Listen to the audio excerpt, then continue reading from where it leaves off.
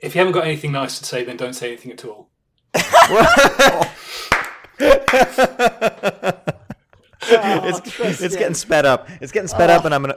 What is it? The 3-star rating is like would be good for the conferences, but issues may exist.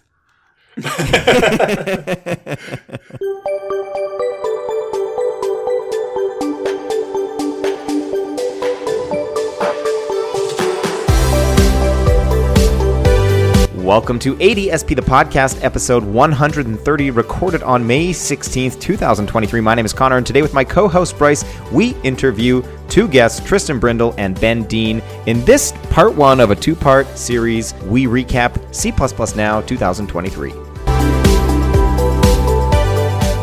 Anyways, let's hop into the official. Well, maybe some of that will make it in, maybe some of that won't. But today we are here with.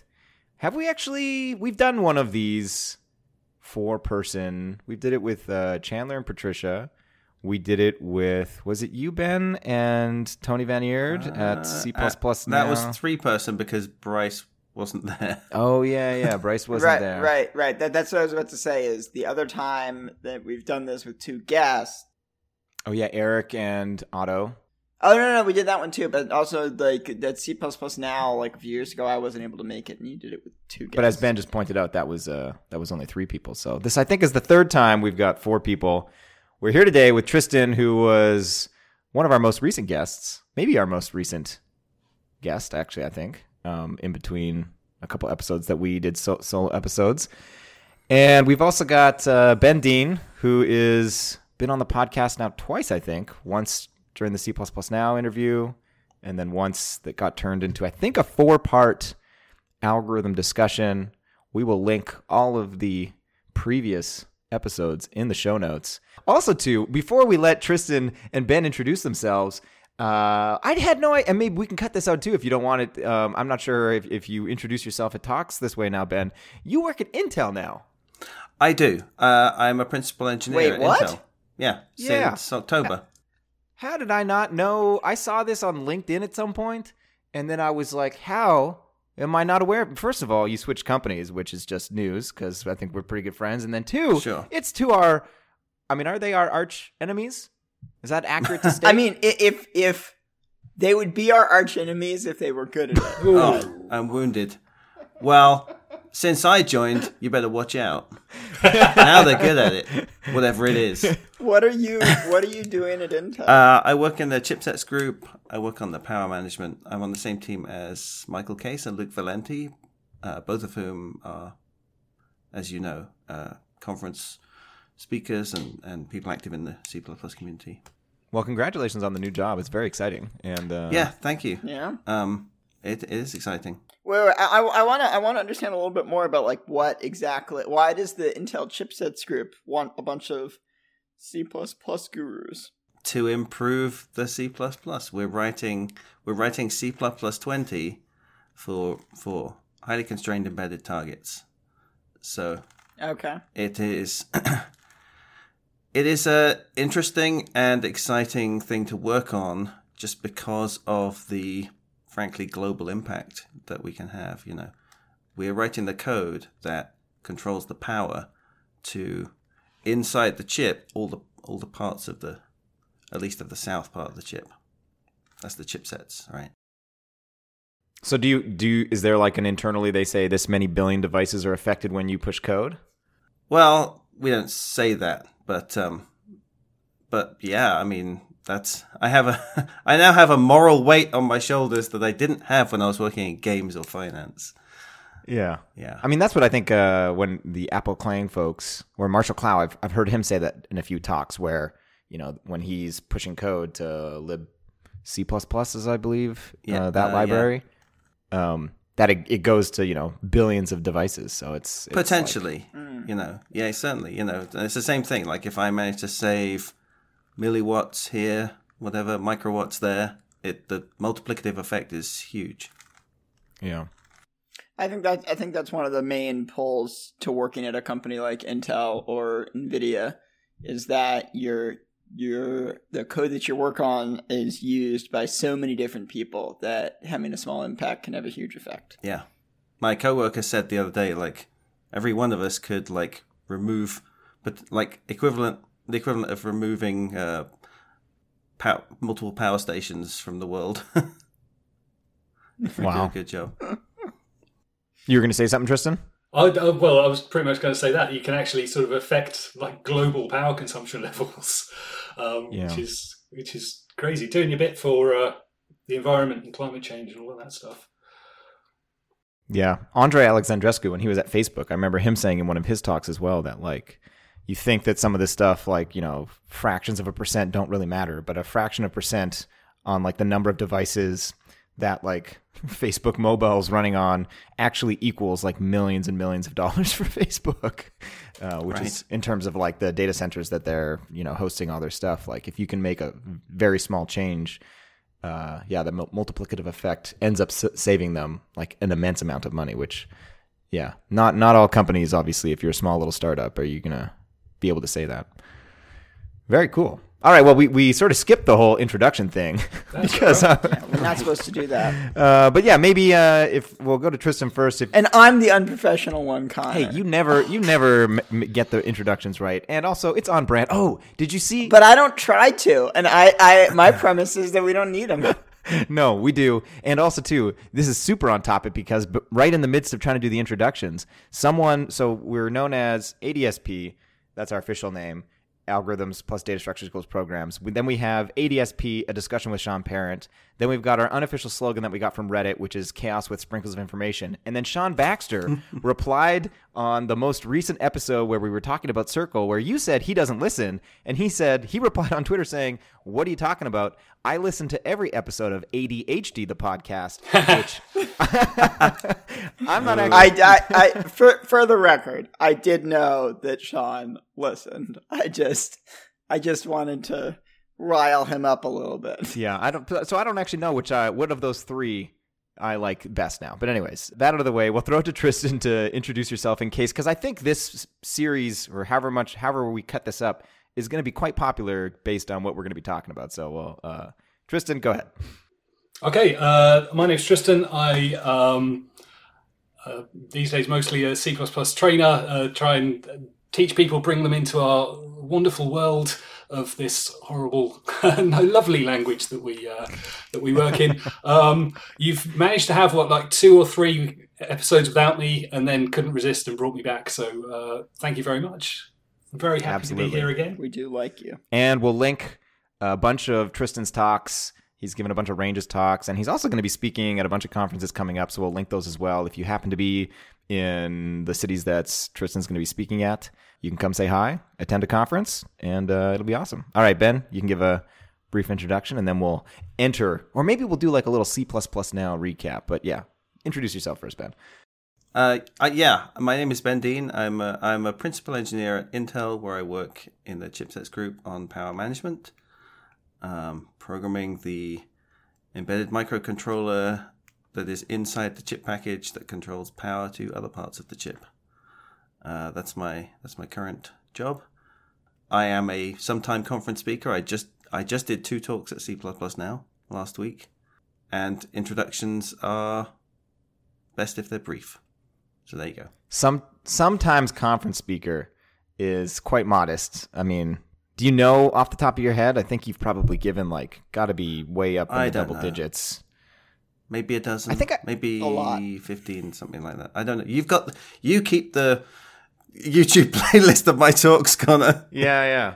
I think when we had you on one of the times, so many of Ben's talks are in my favorite talks, and I know a bunch of other people.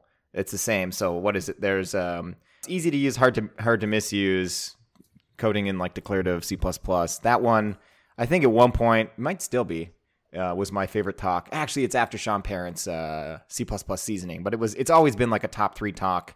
That there was a phase where I went through a bunch of declarative programming talks, Kevlin Henny's declarative thinking, declarative programming, something like that. Those 2 are just they're must watches. When people ask me for C++ talks, along with Sean's C++ seasoning, that talk, Kevlin Honey's talk, your algorithmic empire one, where you show the ways to use stood accumulate, a bunch of different ways. It's like a must-watch, in my opinion. Anyways, we'll link the playlist to all of them. On my secret playlist, I have, because I do keep a playlist so I can keep track of my own talks, but I never watch them. 35 videos, but that includes dupes from with the same talks at different conferences, and that includes lightning talks as well. And it doesn't yet have the talk from last week. I feel like I've given that many talks. I don't feel Yeah, like it's not a huge amount. If you give one talk at like I typically only go to a couple of conferences a year, and I'll give a talk. The difference is that Ben gives much better talks than I give. It's not about the quantity here; it's about the quality. It is, and for that reason, I try not to. My maximum per conference is 2, and usually 1. Yeah, I think the thing about those talks that I mentioned is like the number of times in a talk where something is said that like makes you think, and you're like, oh wow, that's a good. I didn't think about that before. Like I remember probably the first time I saw an immediately invoked Lambda expression used as like a declarative way to do like, if expressions in Kotlin or something like that. Mm-hmm. And I can't remember if that was the exact example you used, but you showed that and I was like, oh, that's so nice. Like, and you had this thing where you went from before and after and added a const, and I was just like, that's very nice. And I might have even seen it in another talk before. I know Phil Nash has given some talks like that, but sometimes like you watch a talk at a certain point and it hits you at the right time. Yeah. Links to all of those things for both Tristan's talks, Ben's talks, conferences, etc. Maybe we'll make this first part of this episode if Ben, because you just spent the last week at C++ Now. If you want to give like a little recap of the 2 talks you gave and like any highlights of things people should watch out when the C++ Now things start coming online.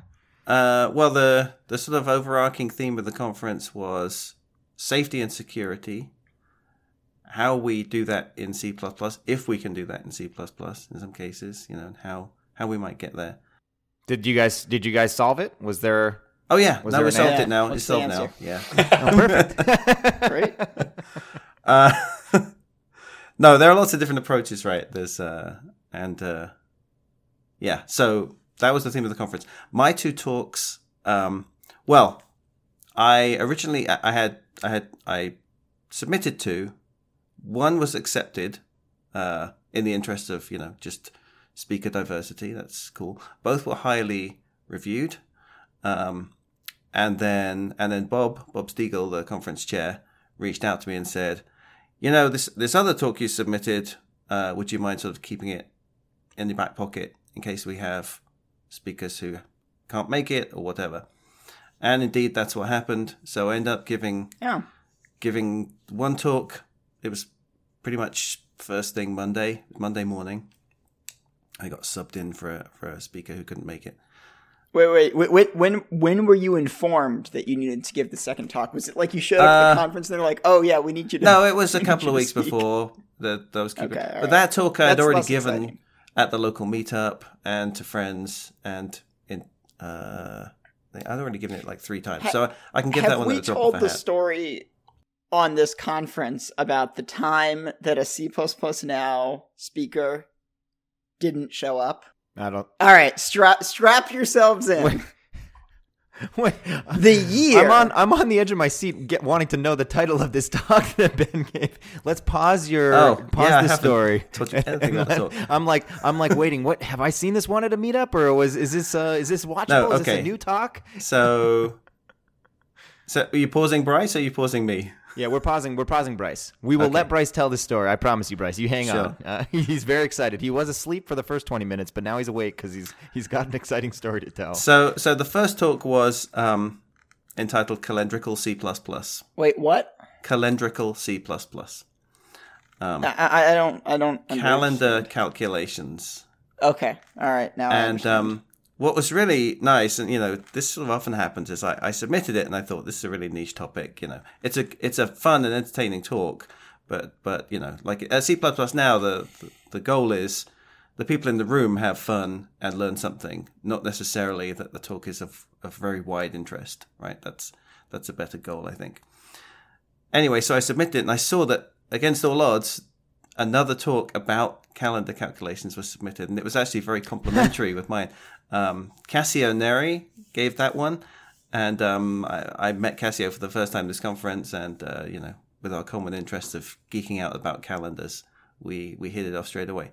So that was the first talk. I talked mostly about how to calculate the date of Easter. So we've mentioned this on the podcast before. Is this not something that wars have been fought over? Well, I don't know about that specifically over the date of Easter. It's true that the wars have hindered calendar changes, famously in Sweden in the early 1700s. My understanding, and this is from listening to some British history podcasts, is that there are times in the history of the British people where there have been conflicts fought over the different. Maybe this is a little bit reductionist, but that different camps had different religious beliefs, and that there was at least one period of time where one of the major differences between two sects was how they what they considered Easter, like how they calculated the date of Easter. I'm unaware of a specific war, but I mean it's certainly not out of the realm of possibility. There were several different competing ways to calculate it. We're talking about I'm thinking of the early days, or the let's say the late days of the Western Roman Empire. Yes. Tristan, you were going to say something. I was just going to say, I don't recall hearing, like, there had certainly been, religious things, Protestants and Catholics for a very long time. Yeah. But I think certainly these days the Church of England and the Catholic Church use the same date for Easter. I don't know if it's always been yes. so. So it was fixed by the First Council of Nicaea in 325 CE. A little while ago, then.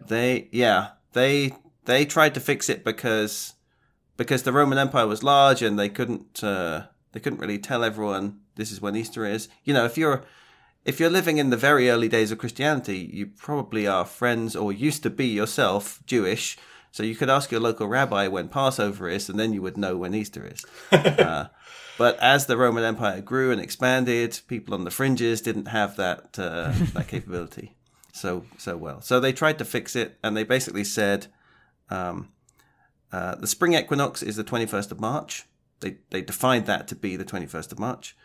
And they said Easter is going to be, we'll take the first full moon on or after the spring equinox, and we will take the Sunday after that. And importantly, if the full moon is on a Sunday, you have to wait a full week for the next Sunday. That's easy. Yeah. You would think. Easy enough to say. Don't the Eastern Orthodox churches have a different date? You are dead right. They still keep to the Julian calendar. Oh, is that what it is? Okay. So that was the difference there. So yeah, there are two algorithms, the one for the Julian calendar, and then after the Gregorian reforms from 1583, the Gregorian calendar version. But they're both, Julian and Gregorian are very, very similar calendars. What may be more interesting, a tidbit of information I found out was that so the way we calculate leap years in the Gregorian calendar is well known. It's every 4 years, except every 100 years, except every 400 years, right? Which is to say, if the year is a century, it has to be divisible by 400. I think everyone on this call probably knows that, and most of our listeners do too. It's a first-year CS sort of... Well, mostly because we were all alive in the year 2000. Which was, yeah. It's FizzBuzz, and then it's like calculating a leap year. Right. But the Orthodox churches and the several countries, Eastern European mostly, don't have the although they're on the Gregorian calendar as a civil calendar sort of thing, they don't have the same leap year algorithm. Instead of doing 2 century leap years every 800 years, they do 2 century leap years every 900 years, which is, at least at the moment, slightly more accurate with respect to how the Earth goes around the sun. So they do the leap years on the 200s and the 600s after dividing by 900, after modding by 900. So why has anybody ever tried to do like metric time or like base 10 time? Oh yeah, because the French Revolutionary period was famous for that. That's right. you know. How did that work out for them? Well, the thing about calendars is it's fine, but you know, it's fine if you decide that, but the rest of the world kind of has to decide that. It may also interest you to know that in 1928, the UK passed an act fixing the date of Easter to the Sunday after the second Saturday in April, and that law was passed and never brought into force, as they say. Well, it's unclear quite what brought into force means, but it basically means no church has ever paid attention to it, and they're the people who really decide Easter. So, Yeah. and perhaps it would be more confusing if you know, the UK had unilaterally decided that. It's like garbage collection in C++11, you know? It was technically a thing that no compiler implemented, and then they just removed it at some point. A week or two ago, I heard somebody expressed to me that garbage collection, that they were happy to have seen garbage collection support added in C++11. And I was a little bit surprised by that. Well, it got taken out, so. Yeah, I know. Yeah, they were sad to see it removed then, perhaps. I did not have the heart to tell them that it had been removed. You know, what you're getting here is the very condensed version, and I'll cut it off there because I've been going down a rabbit hole for like a year. And so what actually happened there was Ava said to me, you know, you've been reading books, you've been spending so much time learning about all this stuff. You had better make a talk out of this. I want to see this amount to something other than just a bunch of trivia in your head. Exactly. No. Other than a stack of books a foot high. Stop talking to me about this. Talk to other people about this so I don't have to hear this anymore. Yeah. And look at that. You made like a best friend at C++ Now that also nerds out about the exact same it's thing. awesome. So. Yeah, so Cassio's talk was about the calculation for changing between days since epoch, converting days since epoch into year, month, day, and vice versa. Okay. So it's like a little, well, actually, I don't know how it works in Excel, but something like that Excel thing, you know? You don't select the right number format and you get this big number. Oh, I guess, yeah. Roughly speaking, I'm not actually sure if they use like 1970 something, I think, in Excel. So I don't think that's the same thing. But anyway, so that was my backup talk. My sort of real talk, my talk, which was new for C++ Now, was about applicative functors. Ooh, category theory. I called it the forgot. Well, I'm not a big category theorist. I go in for practicalities, but I mean, that is a term from category theory, though, isn't it? Well, sure, if you like. For me, it's a term from, you know, learning Haskell and functional programming, and it is from category theory. But the subtitle of the talk was The Forgotten Functional Pattern, because I feel like, you know, the genesis of this talk was me reading papers that come out every month on the C++ mailing, and seeing all these things proposed, and seeing people say, you know, functor this and monad that, and you know, we have monadic functions for optional, we have monadic functions for still expected, although it's not widely trumpeted. The sender's receiver's proposal is based on, you know, the continuation monad. But nobody ever mentions applicative. And it's super useful. So that was what my talk was about. Well, I will put links. Well, so probably the way it's going to work is these things are going to get rolled out slowly. So I will put unlinked links in the show notes, and I will update them as these C++ Now videos. Are you going to be giving these talks at any other conferences coming up? Or I know you're going to be at C++. I'm going to be at CPP North. Yeah, I'm keynoting there, and I need to figure out what my keynote will be. It's all right. You got a couple months, so. I got a couple of months. But I did put in my applicative talk a special nerd snipe for you, Connor. Oh yeah, I was thinking that you've got your identifying monoids talk, which is also a fantastic talk. So are you I mean, you just said it's not about category theory, but are you putting this category? Are you making like a unofficial category theory adjacent series of talks for like the practical? Well, I'm not working from that goal. No, my goal is, you know, to expose practical applications of what happen to be functional programming techniques that I find really useful, and I think more people could benefit from knowing about. I'm not trying to, produce an oeuvre of category theory adjacent work. Interesting. Well, you seem like you're kind of like a mini Bartage, minus the full blown category theory rabbit hole, but category theory for a person that doesn't understand abstract mathematics and just wants to have patterns to use in code. Yeah.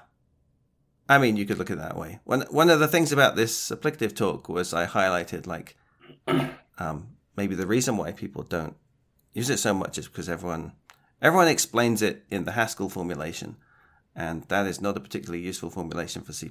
So I took a different tack. I tried to explain it with a different formulation, which is much more applicable to C++.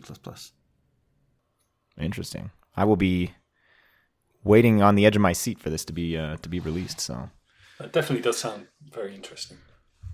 Yeah, it's right up your alley too, Tristan. Sure. Functional style, collection-oriented programming. Any other things we should you want to highlight, or things people should watch out for on the interwebs coming out of C++ now? It's safety's been solved, so I guess we look forward to some talk or some announcement detailing that. Any favorite talks? It's hard to pick. I did enjoy all of the talks I went to. But C++ now is back up to full strength this year. Which talks didn't you like? No, it's just there were none that I did not like. They were all good. On other topics, I'm trying to remember. Timur gave a two-parter on low latency C++. That was interesting because it's interesting having worked in games and finance, and of course Timur's worked a lot in audio. Interesting to sort of think about the differences between those. The big difference really is hard deadlines. So hard-ish. I mean, nobody dies if you miss the deadline, hopefully, but in audio and in games, you have a hard deadline for when the next frame of sound needs to be rendered, or when the next frame of the game needs to be rendered. Whereas in finance, you have a deadline. You don't know what it is. You just have to be faster than the next person. It's a different sort of thing. So you're optimizing for, in many cases, you're optimizing for when you have a hard deadline in audio, you're optimizing for the worst case. You want the worst case to stay within that deadline. Whereas in finance, you are not optimizing to keep the worst case in a deadline. You're optimizing for being fastest in the best case, probably. Interesting. Yeah, I never actually thought about that. It's an interesting way of looking at it.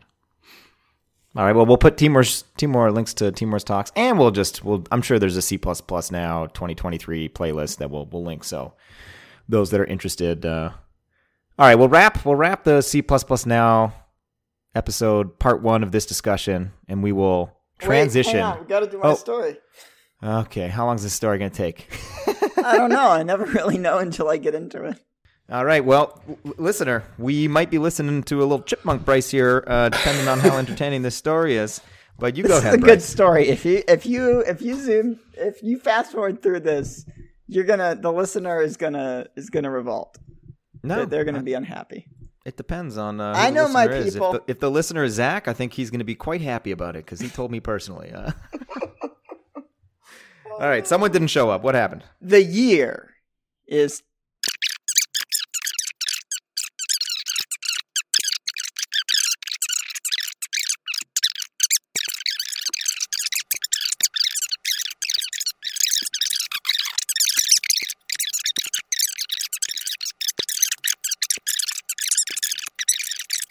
I remember this. I was there.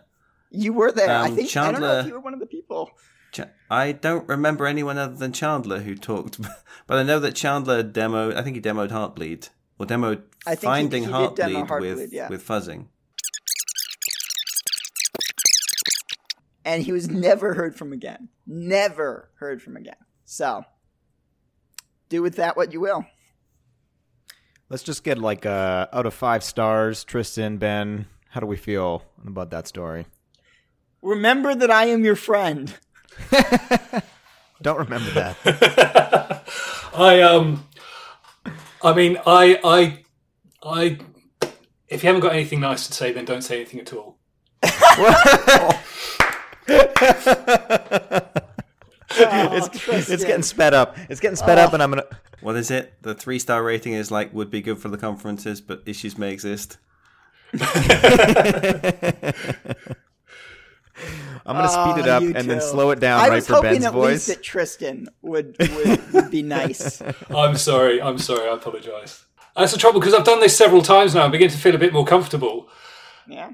And all of my everything's coming out now. I can't pretend to be nice anymore.